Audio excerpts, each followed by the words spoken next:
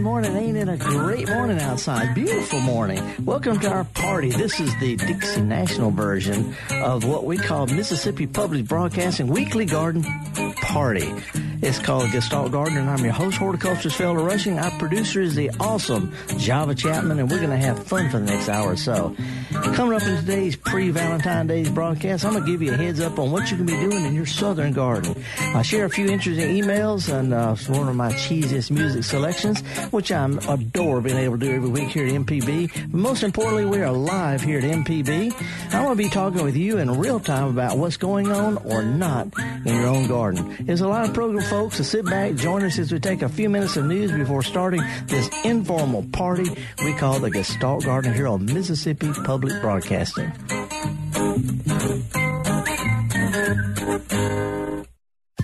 This is an MPB Think Radio podcast. To hear previous shows, visit mpbonline.org or download the MPB Public Radio app to listen on your iPhone or Android phone on demand.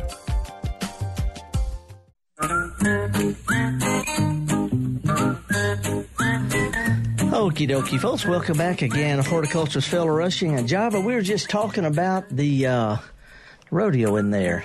Oh, I know it. Yeah, we're going to do that thing. Just a good morning. Ain't it a great morning? No. It's all good. We all running a little. Well, we were in there talking about the rodeo. You know that thing, this ain't my first rodeo? Yeah. Well, I went to my first rodeo last night. Well, and I heard you you had a good time. I've been to a few myself, and it's always a good experience. Well, it's just, I've been down there when they were doing this and that and the other. My daughter used to ride horses, and we watched barrel races and stuff. But I mean, bull riding and bucking broncos and barrel racing and calf roping and all that kind of stuff. But I love one of the sponsors' slogans. I love it. Ag up. Who is that? Well, we're going to ag up today. It's agriculture. Mississippi's number one, income is agriculture. But I love that. We're going to ag up tonight. Okay, it's close to turn up. Now we're going to turn up tonight. Yeah, that's right. I also picked up a copy of the Farmers Market Bulletin. And this is the thing that's been published for decades by the Department of Agriculture. Yeah. It's where people advertise stuff. I'm looking for a horse, or I've got 20 acres in an old house to sell, or I've got a tractor. There you go. Some tractor. Yeah, but they also have a thing in there for what they used to call it farm women, but now it's men and women, but people who grow things themselves in their gardens. Okay. And they offer them for sale. You can get a teaspoon seed of canna seeds, a teaspoon of okra seeds. You can get daylilies, $1 a piece. Oh, this kind of thing, fruit trees. But it's things that are grown here in Mississippi that they advertise through the market bulletin. So it's like a farmer's market on paper. Yeah, back before it was online, it was on paper. Well, they still have it on paper. But anyway, I thought that was really, really cool. Perennial bulbs and flowers and seeds and shrubs and fruit trees. Anyway, the market bulletin. And folks, if you want to check it out, go to the Department of Agriculture's website. Let me see, it would be Mississippi Department. Well, just do Mississippi Department of Agriculture. It'll take you to it. They've probably have a big link for the market bulletin. Anyway, I was there with my sweetheart, and she said, so she's, she ain't from around here. And she said, kind of smells different here. I'm thinking, you got cows, you got cowboys, you got cotton candy, you got all horses. Yes, it's not a city event. But anyway, Dixie National, one of the largest in the country, just started last night. It's going to be going through next Wednesday. If y'all get a chance going down there. It was real easy, and it was entertaining. It was fun. Corny. We got the website for the market bulletin, ms.gov/market bulletin. Real simple. Yeah, well, it's even simple just to Google Mississippi Market Bulletin or something like that. And see, if you Google stuff, you don't even have to spell it right. If you do the website, you got to get it just right. Hey, there's some things going on. I really enjoy this time of year because things are starting to really come out. But I noticed that we've got these azaleas starting to bloom here in central Mississippi. Azaleas are blooming. They've been doing it on the coast. And that ain't right. This is the middle of February. It ain't right for azaleas to be blooming yet. But they tell time by the amount of cold they get. When they have to get a certain amount of cold, first warm day that comes along, they start to bloom. That's what happens when you bring plants from other parts of the world together. Native plants know to wait.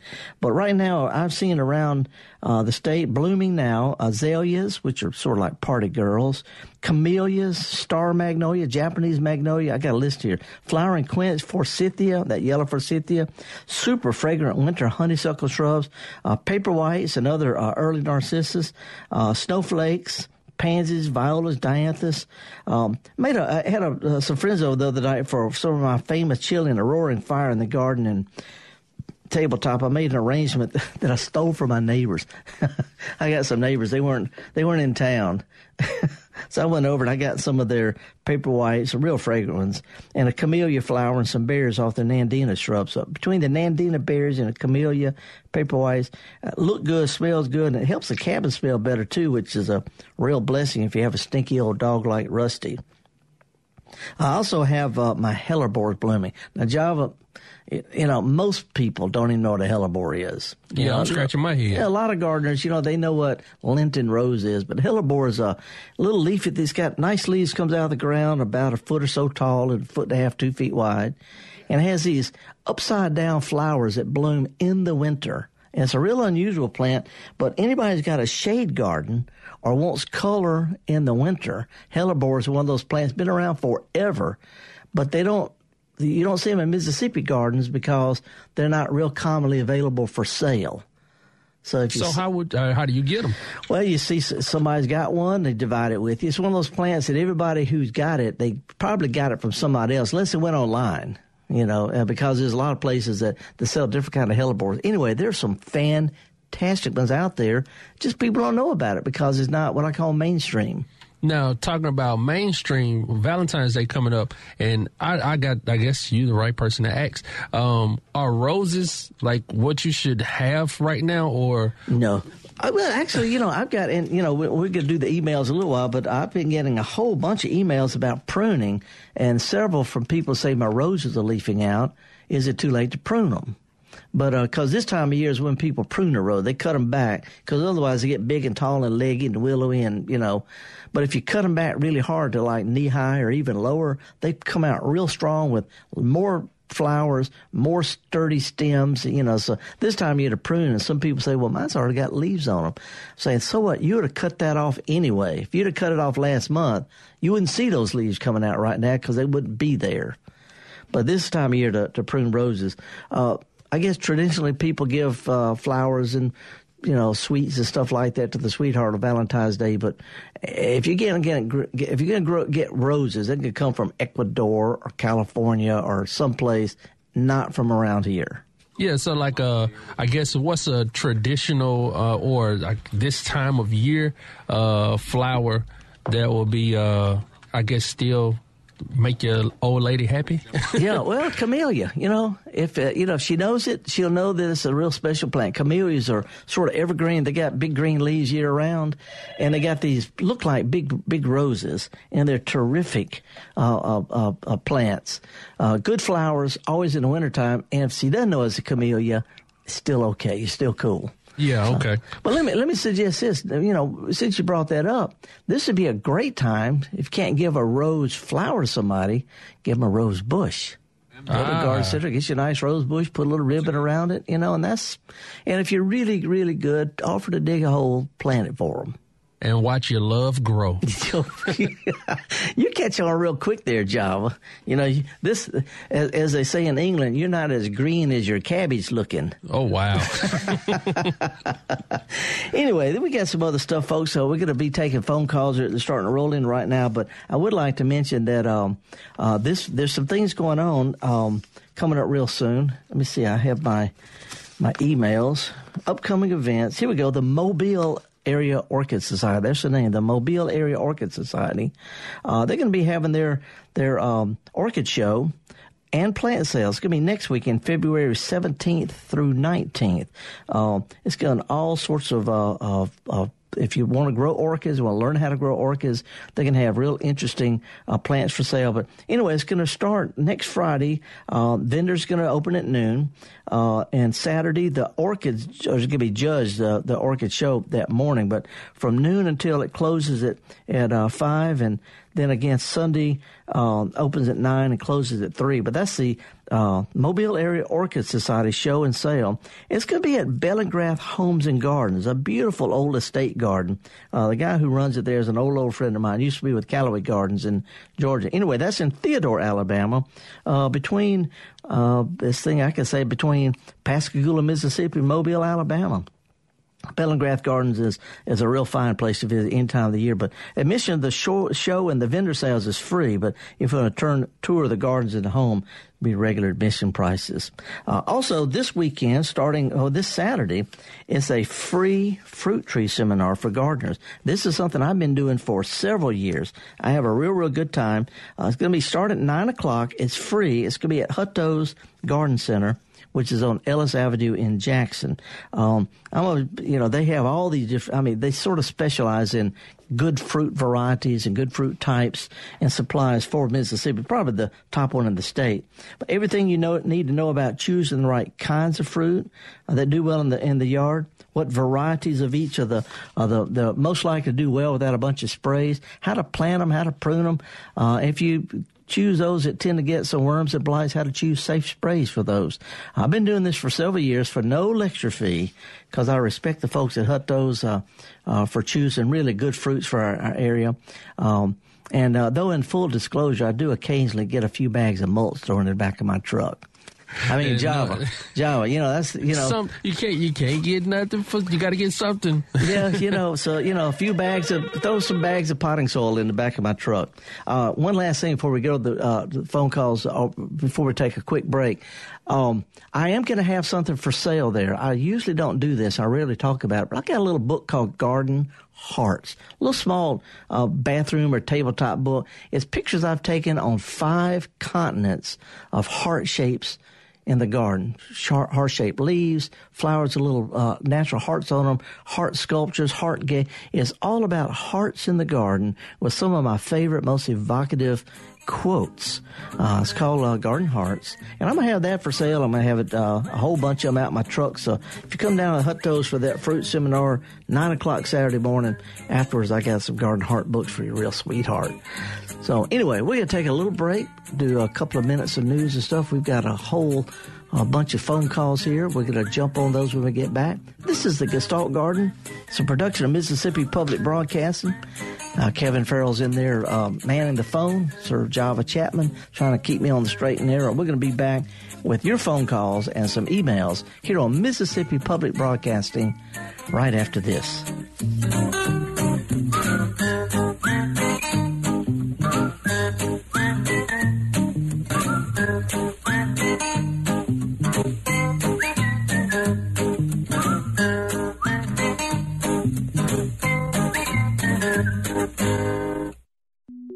Podcasts of your favorite MPB Think Radio programs are available now. With any podcast app, you can search, subscribe, and never miss a second of MPB Think Radio.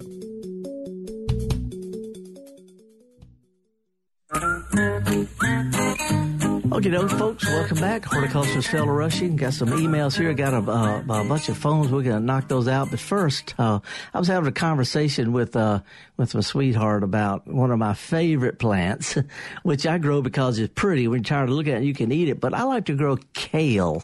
It grows in the wintertime, but I'm always talking about kale, this kale, that kale, purple kale, lacinato kale. And anyway, I recorded this clip of a conversation she had. Let's run this job because it's so right on about MPB. It's been brought to your attention that you frequently recommend a particular type of kale. They'll say lacinato and they'll say blue kale. And then they'll struggle with the third one. The purple kind, they might struggle with that. But anyway, you go and ask them all. You can ask anybody down at MPB that listens to your programme. And if they don't know, they ain't listening. If they don't know, they ain't listening. I love that. I love it. If you don't know, you ain't listening. She's picking up the empty. Listen, we got some phone, some emails, but let's knock out some phone calls because that's what we're here for. Let's go down to Mobile. Hey, John, thank you for holding. What's up, man?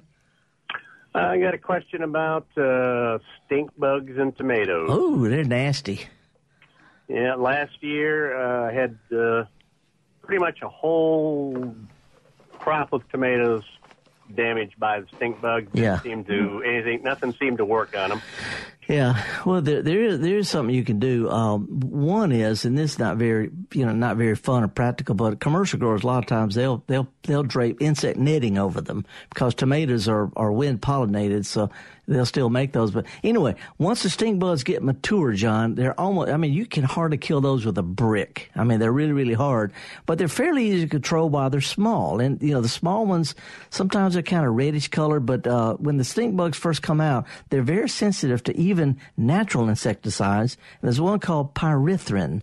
Pyrethrin is natural. If you spray it late in the day, it's not going to affect bees and all, but it'll control the aphids, spider mite, and even small stink bugs before they get big enough to do damage. Once they get big enough, you just need to thump them because there's really not any spray that's going to kill mature stink bugs without poisoning your plants. Right. Okay. Or I could do the insect netting. Yeah, that's more expensive than the sprays. But again, pyrethrin is a natural product. It's not something you need to worry about from your health point of view. And again, if you spray late in the day, any bees that might be in the garden, because they're insects too, the bees are gone, by late afternoon. And by morning, the pyrethrin will have done its job. And it's, you can also control them with liquid 7. So, if you'll, but you need I tried that last year. The liquid. Yeah, the 7 dust won't work, but the liquid 7. But again, it only controls the small ones and not the big ones. So you might not even tell if it worked or not because you just see the big ones. Right. And so you got to really stay on top of them, though. They're a tough one. I'll take a look at the pyrethrin then. Okay, good luck, John. Thanks for calling, man. Thank you. Okay, now, coincidentally, but we're going to stay down in South Alabama, Grand Bay, and talk to another John. Hey, John, how are you? I'm doing good. What's up? You were talking about a plant that flowers at this time of year, and I didn't catch. Could you spell it for me? Yeah, hellebore. HELLEBORE. Hellebore. It's a great plant. Go online. There's a whole bunch of places to sell them. I can't remember the name of the there's one place in particular in West Virginia that has the most astounding hellebores for sale. And I know it's called Sun. I think it's Sun Farm. Anyway, yeah, SUN Farm. A guy named Barry Glick, GLICK. I got some of mine, and it's just they're unbelievable. Anyway, hellebores. Go online and do a thing for Sun Farm, hellebore, or Barry Glick. And you'll find no, it might be Sunshine Farm. I don't know. Okay, well if I Google hellebore, I'll be able to find somebody, right? Oh yeah, heck yeah! And if you can remember Barry Glick, GLICK, I don't sell anything for him, but he's passionate about it. He has some of the most incredible ones I've ever seen in my life. I've had a question about it for a long time. Azaleas and camellias don't reproduce with seeds, right? They do, but you'd be hard pressed to find them. Camellias, a lot of times in the fall, in the springtime, you'll find these little brown seed pods on camellias. You can grow them from seed, but it takes 5 or 6 or 7 years for them to get old enough to bloom. What's that? I've never noticed seeds. Well, they're little small seed pods on the camellias, but again, if you grow them from seed, that's how they hybridize these things. They cross-pollinate them and they grow the seeds, but it takes 5 or 6 or 7 years for the seeds to get old enough to mature. So that's the reason they're grown from cuttings and grafted just quicker. Okay, well, it looks like I get shoots off the roots. Yeah. But they do make seeds, but it's just not something most people fool with. By the way, if you get some hellebores, they need to be in the shade. They're shade plants. Shade plants? Yep. Okay. All right. Appreciate your call, John. Thank you, man. Okay, now let's go to Woodville. Lee, how are you this morning? Good morning, sir. Good morning, Felder. Good morning to Kevin and to Java. Y'all break him in. Thank you. He's doing fine. What can we help you with, sir? Look, I heard you talking about the flowers in the spring. Uh-huh. I think there's 2 comments I want to make. One comment is always remember that Carolina jasmine and that blue wisteria, we see it all the time down 61 and 24 here in southwest Mississippi. Yeah. When you see that Carolina jasmine and that wisteria come out fluffy, you can almost bet a spring is a-coming. That's right. And 2, I heard the people talking to you about the roses. Uh-huh. If I am correct, my mother, she always did, my late mother, she always got roses throughout the years from a company called Jackson and Perkins in Medford, Oregon. Yeah. And what they would tell you was when the leaves come out, once that flower blooms, you count back to where it's a 3, or when you get to the 5th leaf, you clip it off right there, and a shoot will come right up. And I'm going to hang up and let you talk. Okay, all right, I appreciate it. You know, I've heard that all my horticulture career, also prune roses back to a 5-leaflet leaf. But the truth is, anybody who's been growing lawn, you can prune those, you can prune rose bushes with cherry bombs. You can whack them back with a deer, and they'll put out new growth. But if you do, when they get through bloom, if you cut them back a little bit, they will come out with stronger, faster flowering growth. But prune them pretty hard in February and then lightly clean them up after they bloom just every now and then in the summertime, and they'll do fine.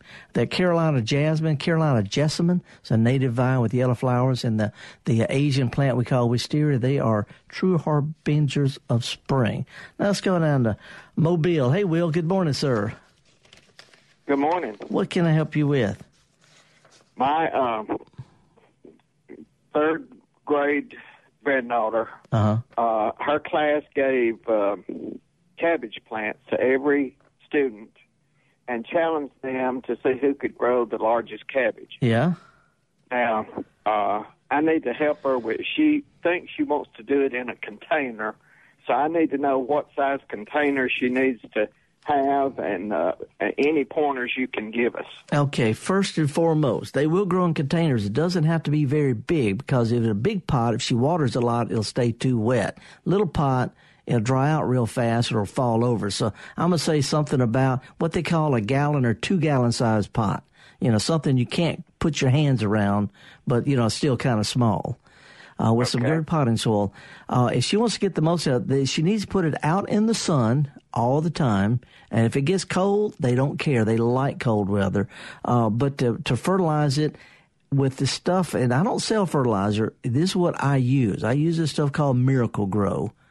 But when it says mix that little thing in a gallon of water, the little scoop, put a half a scoop, half strength fertilizer about every 3rd time she waters. But in other words, don't push it with too much fertilizer.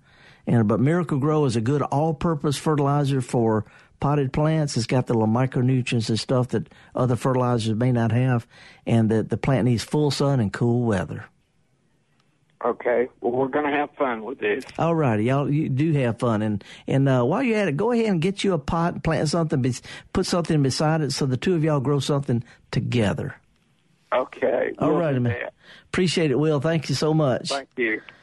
And we're going to, after the cheesy music, we're going to do some of the emails. But let's go to Thomas in Macomb. Hey, Thomas. Good morning, sir. How are you? Oh, fine.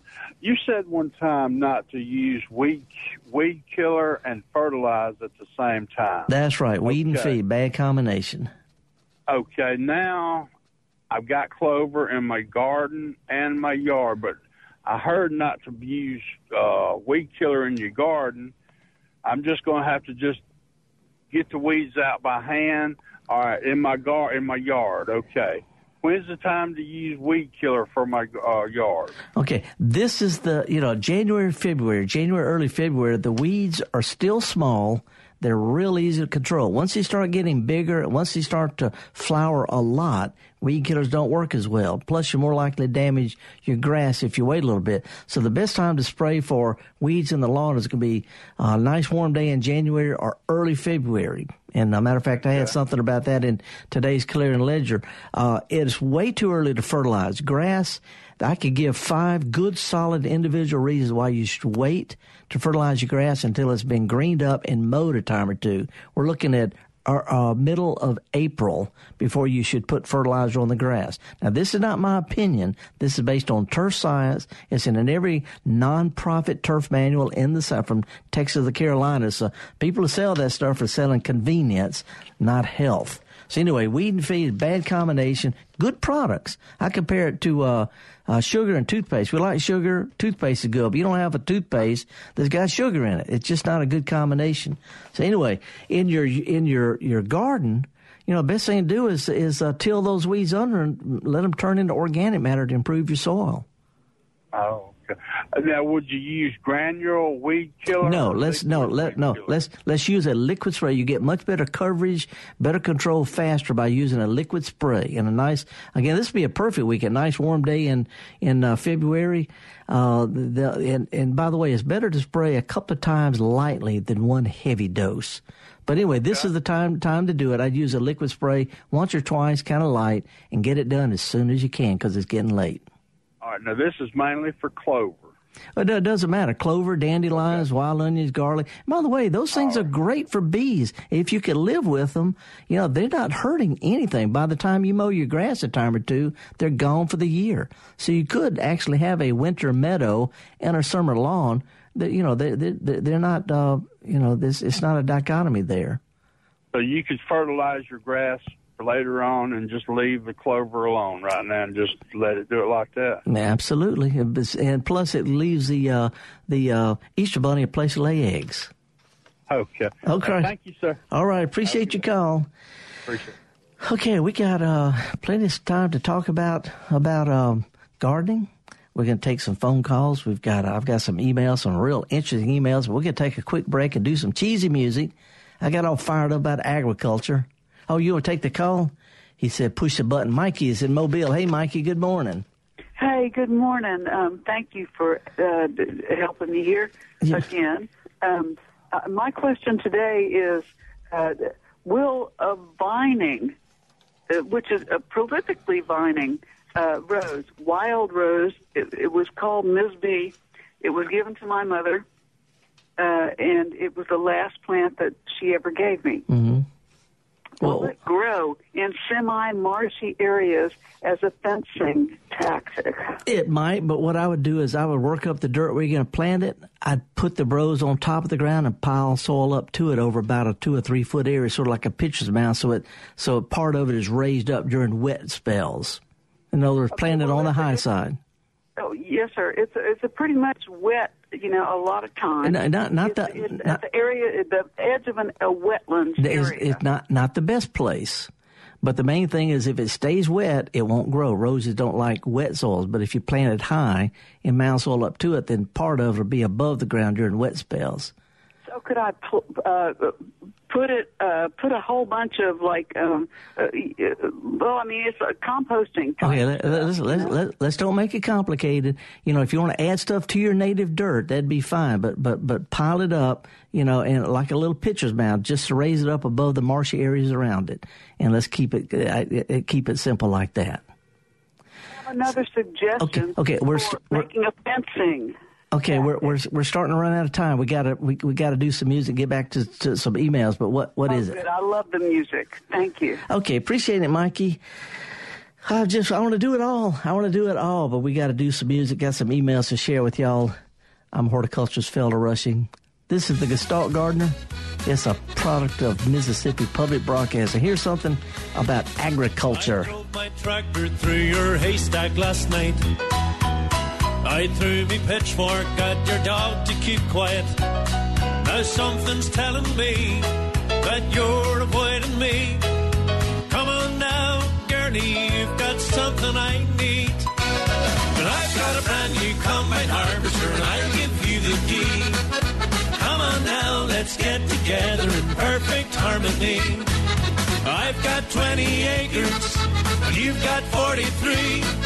Now I've got a brand new combine harvester and I'll give you the key. I'll stick by you, I'll give you all that you need. We'll have twins and triplets, I'm a man built for speed. And you know I love you, darling, so give me your hand. But what I want the most is all your acres of land. 'Cause I've got a brand new combine harvester and I'll give you the key. Come on now, let's get together in perfect harmony. I've got 20 acres, and you've got 43. I've got a brand brand new combine harvester and I'll give you the key.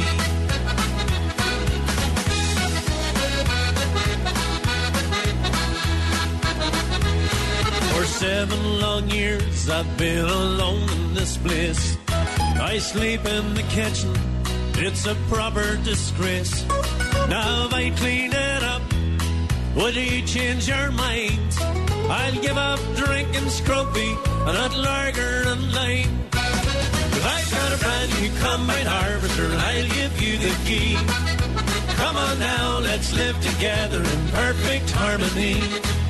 But I've got 20 acres and you've got 43.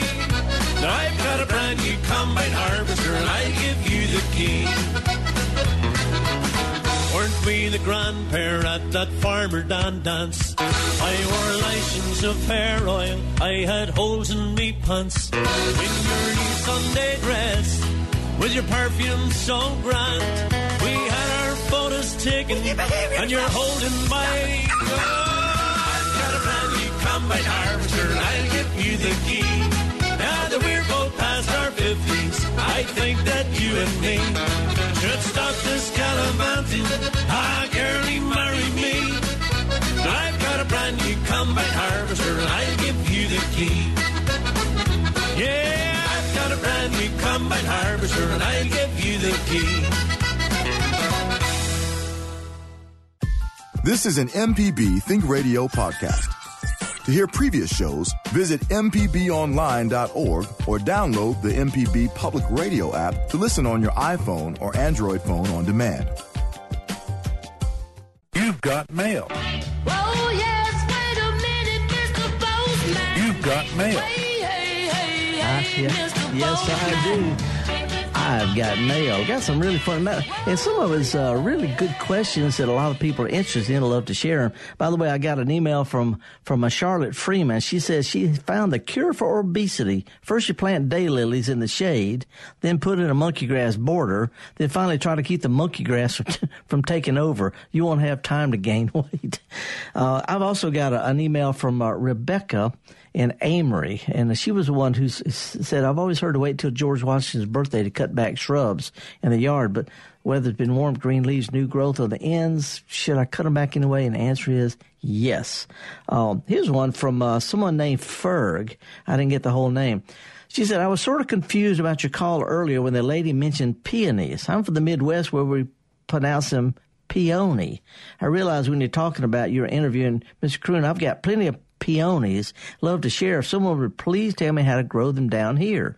The ones I have came from my great-grandpa's, still going strong in Kansas, but 10 years ago in Mississippi, and they still don't bloom. Here's the deal on peonies or peonies. The Peony Society says peony.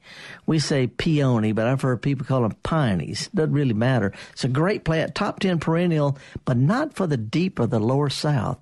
They need a long cold spell to set flower buds, and then they need cool weather to bloom. And so we have some varieties that will set flower buds in our winters, but it gets too hot and the flower buds don't open. They just rot. It's called bud blasting. Just because it gets too hot. There are some peonies that grow well in the lower south, but you have to choose them according to how they bloom. Early blooming varieties. If it doesn't say, then don't get it. But if you can go online or find some place that sells them called early blooming, they get enough cold to bloom, and they bloom before it gets too hot. The classic one we have here in the South is called Festiva Maxima. Been around since the 1860s, white with a little splash of red or pink down in the flowers. They're early bloomers, and they'll do fine maybe on the Gulf Coast, but certainly anywhere else in the South. Festiva Maxima, early blooming. Steve Ivey from Scuba wants to know if it's necessary to use dwarf fruit trees, if he wants to grow fruit trees in containers. He wants to plant some peaches in containers. And the answer is yes. Dwarf fruit trees are regular fruit trees grafted onto a rootstock that makes them grow slowly. So they're still regular fruit trees, but you do need to choose the dwarf varieties for containers and also for the yard. And you also need to prune them and to thin them to keep them compact, or even dwarfing can get pretty big. Let me see. Here's one. I want to see if... This is a good one. I'm going to have to research this a little bit more. This fellow named Erwin Thomas wanted to know what kind of bacteria is it that you put on the seeds of peas and beans and all to help them grow better. And it's called inoculating the seeds, and the peas, beans, things like that, they will make better fertilizer for themselves if they're inoculated with this bacteria that helps. I think it's called rhizobium. I don't remember. Anyway, they don't need it to grow. You can grow perfectly good peas and beans, things like that without it. But if you want them to make fertilizer from the air for the next year's crop to turn into the dirt, it helps to inoculate them. Here in the South, we usually have plenty of that already in our soils, but in cool climates, wet places, sometimes it helps to inoculate the seeds. I'm going to get a little bit more information on this. I'm familiar with it. I know it's not necessary, but it can be helpful. I'm going to do a little bit more research and get back with you about that next week. We've got a whole bunch of phone calls. Let's start jumping in on right now because Charlene's been holding on from Bay St. Louis for a long time. Hey, Charlene. Good morning. How are you today? Fine. What's up? I actually live in North Alabama, and I'm visiting down here. Uh-huh. But we had a severe drought in North Alabama this past summer and We fall. did too, yeah. My friends at Huntsville Botanic Garden suffered terribly. My magnolia trees, and they are mature magnolia trees, all the leaves are dried and brown. Uh-huh. And I'm just wondering, are they dead? No, they're not dead. Well, they could be. And we do lose even native plants to severe drought, especially if it follows a wet spring like we had. Let's wait and see. If my rule of thumb is if the leaves are brown on a plant and they stick on it, that part of the plant is dead. That's my general rule of thumb. However, a lot of times they'll put out some new growth in the spring. They'll throw the old dead stuff off like as if they were great. Because these plants, they drop their leaves later anyway. So I would wait till spring and see if they leaf out how they look before I make a decision about what to do about them. These are mature trees. I know. They're 12 years old, and I always use them to decorate in the fall, in December, and of course, was unable to use them, so I just hope they aren't dead. Well, I'm real familiar with it. Like I say, pine trees, magnolia trees, we had drought that will kill mature trees that normally can take 100 years of drought. Uh-huh. But it just depends on the individual tree, what kind of soil it's in, whether the trunk was ever hit with a lawnmower, a lot of different factors like that. But again, best advice, and this is from a guy who taught the tree surgery course at Mississippi State, best thing to do is let's just wait and see. And if they don't look that good, it ain't like an old cat. You can just get rid of it and get you another one. Okay. All right. Thank you very much. Good luck, Charlotte. Hey, thanks for calling in. If you get a chance up in North Alabama, go visit the folks at Huntsville Botanic Garden. Tell them I said hey. Now let's go to Waterford. Oh, Maxine, where's Waterford? Maxine. Let's just wait and see. She's got her phone. Turn your radio down, Maxine. Maxine, turn your radio down. All right, thank you very much. I love it. She's off doing some other stuff now. Okay, we're going to have to move on. Maxine, next time, turn your radio down and call back. Let's go now to, I think I just pushed. Is this Becky? Yes. Hey, I pushed the right button. What's up? Calling from Meridian. Yes. I have a suggestion for some cheesy music that I think you'll love, and so will your listeners if you're not familiar with it already. Keep it clean. It is. It's a song called Down Home Girl, and it's sung by Taj Mahal. Oh, I know that one. That's a great one. That is a great one. Down Home Girl. Yeah. Okay. I will check it out when I get back to the shack. All right, cool. Thanks, Becky. Are you a down home girl? I am. Let's see as long as there's not any suggestive lyrics, we'll see if we can get it in. Thank you, ma'am. Okay, thanks. All right. Bye. Now let's go to Newton and talk to Alton. Hey, Alton, I was at the community college here in Newton not long ago. It's a wonderful campus.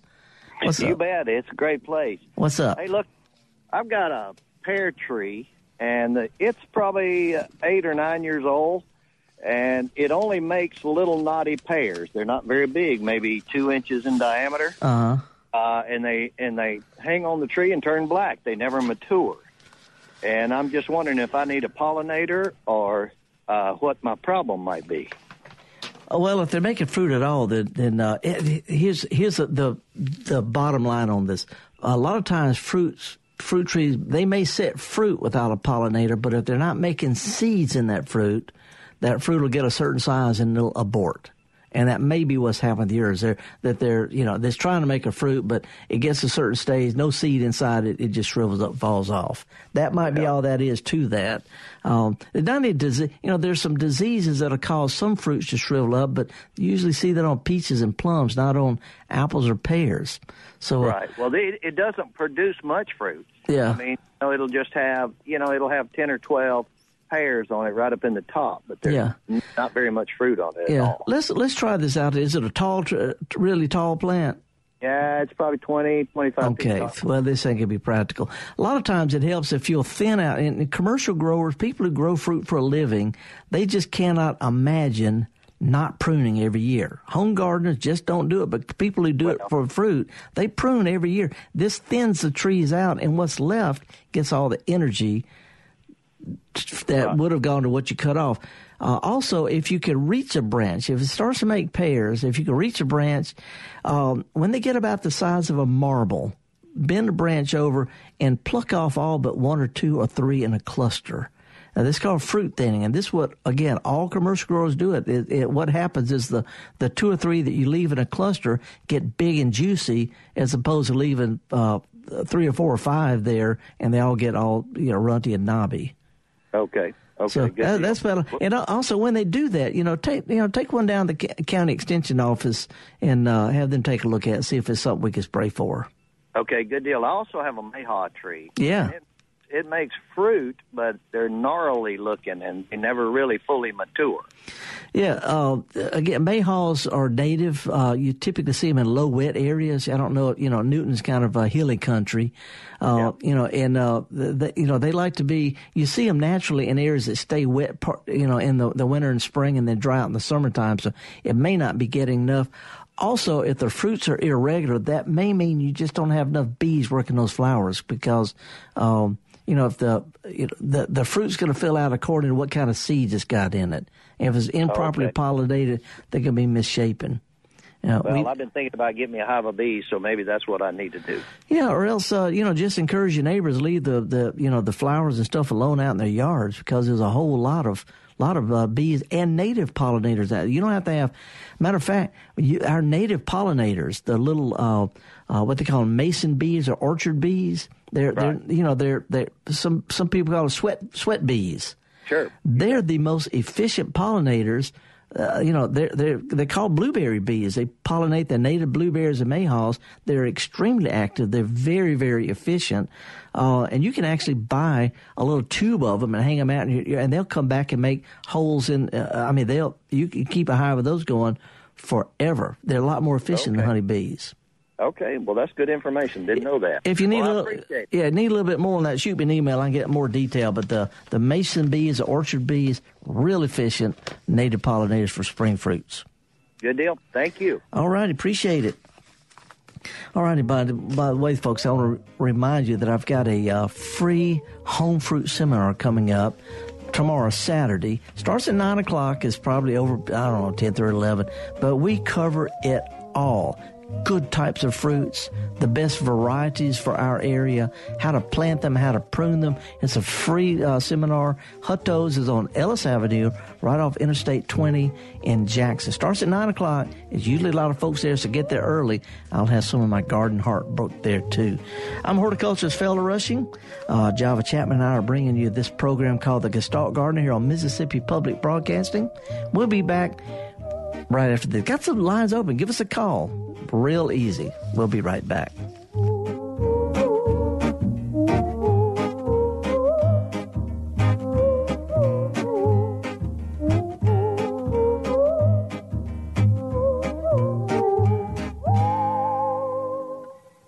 Your home for the arts and music is MPB Music Radio. From classical to bluegrass and everything in between, MPB Music Radio has a sound for every ear. For information on where to find MPB Music Radio, visit mpbonline.org.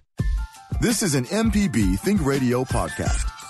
To hear previous shows, visit mpbonline.org or download the MPB Public Radio app to listen on your iPhone or Android phone on demand.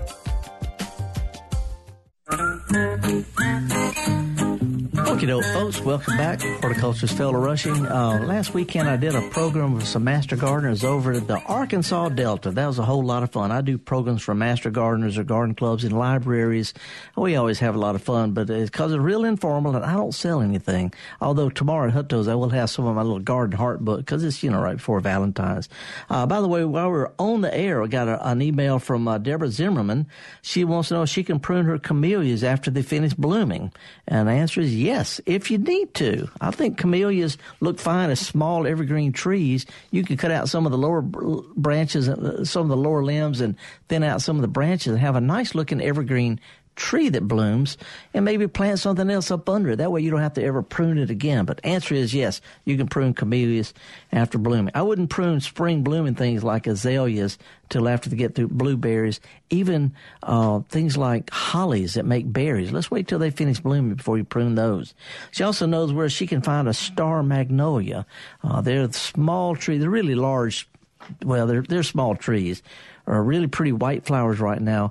Garden centers can get these through their normal supply channels. If they want to give you customer service, they'll order some for you, just like they do in their regular orders. But Star Magnolia, wonderful winter blooming tree. I got another email from Amelia Green. She said voles seem to be making super highways in our yards, and the dogs dig holes everywhere to catch them. Guess voles are there for bugs or what? Might be moles. Moles make the little humped up tunnels. Voles don't. They just have thumb-sized holes and they tunnel around. Moles eat earthworms, grubs, things like that. And they're fairly easy to control if you want to with one of these mole traps. But voles tunnel around up under plants. They eat bulbs, they eat roots. They're plant eaters. They're really hard to control. I don't know of a good control for voles, but we can certainly talk about that next week. Anyway, not much we can help. Thanks for your emails about that, and you can email anytime during the week, garden@mpbonline.org. Let's go to Hattiesburg and see what Michael's up to. Hey, Michael. How are you? I'm fine. What's up? Well, I have some, we got chickens in our yard last year, and having a blast doing that with the kids, and our little vegetable garden we keep them out of, but I'm trying to figure out, is it okay to use their waste, the chicken waste, for fertilizer in it, and how do I do that? Oh, yeah, it's great fertilizer. You could put it directly around your plants, but it'd be better if you have a little place where you can mix it up. Do they have bedding, or they just run wild in your yard? Well, they do run wild in the yard, but I do have to clean out the coop itself. Yeah, if you'll get your little compost pile going off to one side, it doesn't have to be very big. Pile all that up in the same place. Maybe add some some leaves or something like that to it. After it kind of goes through a little bit of a heat and it kind of breaks down a little bit, you can use it. It's a lot less likely to burn your plants that way. Okay, so I don't have anything growing right now, so it's fine to throw it in now. Yeah, and let it break down. And okay. Heck yeah, I wouldn't pile it up real high because the stuff could be kind of strong, but it's a great natural fertilizer. Sure. And any suggestions for I'm about to start growing some stuff with the kids. Any suggestions on something quick and easy for them that they can maintain as far as vegetables or something? It's a little early right now for summer stuff. It's real early. It's getting a little late for winter stuff, but you could try getting them to plant. I tell you what, shoot me an email because this is a good conversation. But carrots, if you got a pretty good dirt, they can grow carrots. They can grow. You can plant some cabbage, and get them to make something. Anyway, there's a lot of things we're at the beginning of the spring planting, but we're way early for the summer planting. You can't go wrong with herbs like rosemary, oregano, chives, and when it gets warmer, some basil. Kids get instant gratification for that. But shoot me an email, and we can get a little more detail about that. Thank you so much. All right. Appreciate it, man. All right. Okay, I think we got time for one more. Let's go to Tupelo. Hey, Bart, what's up? Hey, I had a quick question about something you mentioned earlier. When you were talking about the drought, a young lady called in about her trees. Right. You said that the drought was really harsh on them, especially considering the really wet spring, and that confused me. How would a wet spring make it worse? It's a good question. What happens when growing conditions are great in the spring? Plants put on a lot of growth, a lot of green leafy growth, and you feel great. And all of a sudden they're left hanging out there with an extra lush foliage, and the faucets turn off, so they got more leaves than normal because of the really good growing conditions. And their roots end up being very shallow because they can't breathe down deep. So you end up with shallow roots, lots of leafy growth, then all of a sudden nothing. And they don't have the deep roots to draw from during drought, and they got a lot more foliage than they normally would. And this just puts extra stress on them, that's all. Okay, well, I appreciate you explaining that to me. That's a good question. Appreciate that. Thanks for your call. It's like, how can you spray weed killers on the grass without killing the grass? Well, grasses are a different kind of plant than broadleaf plants like dandelions and henbit and clover are different kind of creature than true grasses. And they have weed killers that'll kill grasses but not broadleaf plants. They have weed killers that kill broadleaf plants but not grasses. In the case of St. Augustine, though, and centipede, they can be damaged by weed killers if you spray them too strong or too often. So you have to be careful with St. Augustine centipede and what you spray and when you spray. When the grass is greening up in the spring, it's extremely sensitive to herbicides it can normally take. That's the reason I'm saying treat the weeds now, get it done, be done with it. Fertilize your grass after it's been mowed a time or two in the spring. And if you can live with some of those wildflowers, just live with them. And when it comes time to mow, they will be gone. Again, folks, that's Valentine's weekend coming up. I've got this Garden Heart book. I'm going to be at Hutto's Garden Center with this free home fruit seminar. We always have a lot of fun. Get there early because we'll get started at 9. It's usually a pretty good-sized crowd. And we're going to have everything, muscadines and figs and grapes and pears and apples and blackberries and blueberries. And we're going to talk about it all and show you how to plant it, how to prune it, take care of it. If you can't make it, shoot me an email. I'll be glad to send you a free publication I've got on growing fruit at home. Garden at mpbonline.org. Gestalt Gardener is a production of Mississippi Public Broadcasting. My producer, laid back for hardworking Java Chapman. Our phone greeter has been Kevin Farrell. I'm your host, Felder Rushing. I'm going to think about all of you as I get out and do some stuff this beautiful February weekend.